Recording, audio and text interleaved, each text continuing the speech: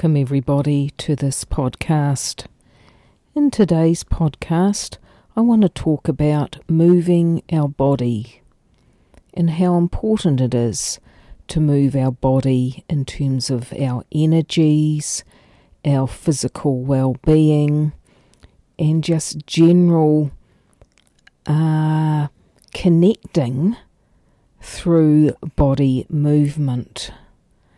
In a previous podcast, I talked about the joy and wonder of dancing, and particularly if you're dancing by yourself, how it can be an extremely liberating thing to do, but it is also known to reduce anxiety. And I'd encourage anyone, even today, that if things are not working out how you would like them to be, to perhaps get into a habit of dancing by yourself for 10 minutes every day and just see if that makes a difference for you. It is a hard thing to do.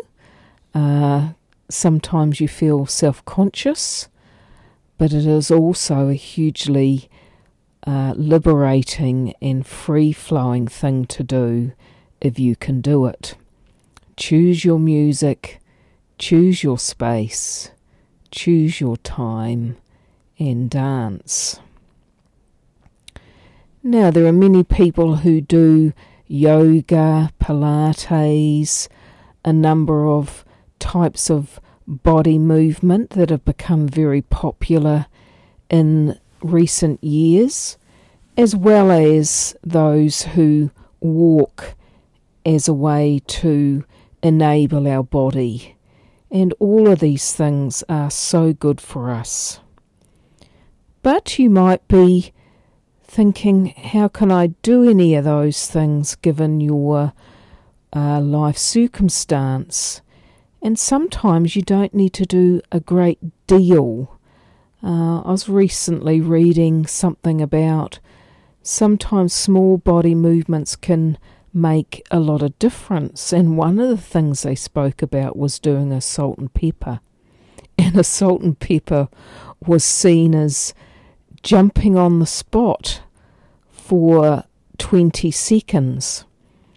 And the idea that the dark pepper, or you'd call it the negative energy, is shaken up by that 10 seconds of jumping on the spot, and the salt or the light or the good energy is allowed to mix up and replace perhaps some of that dark energy. So jumping around on the spot, you'll notice how children do this when they get excited, so I think there's something to it.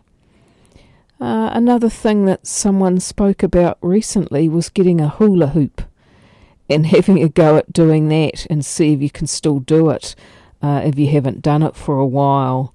And I think that's also a great way in terms of your body moving in circles and creating its own almost drawing through the movements that you do. So, yeah, get out or stay in.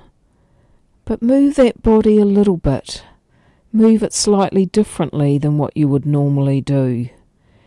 Feel it, experience it, and I'm sure if we do it regularly, it will make a big difference.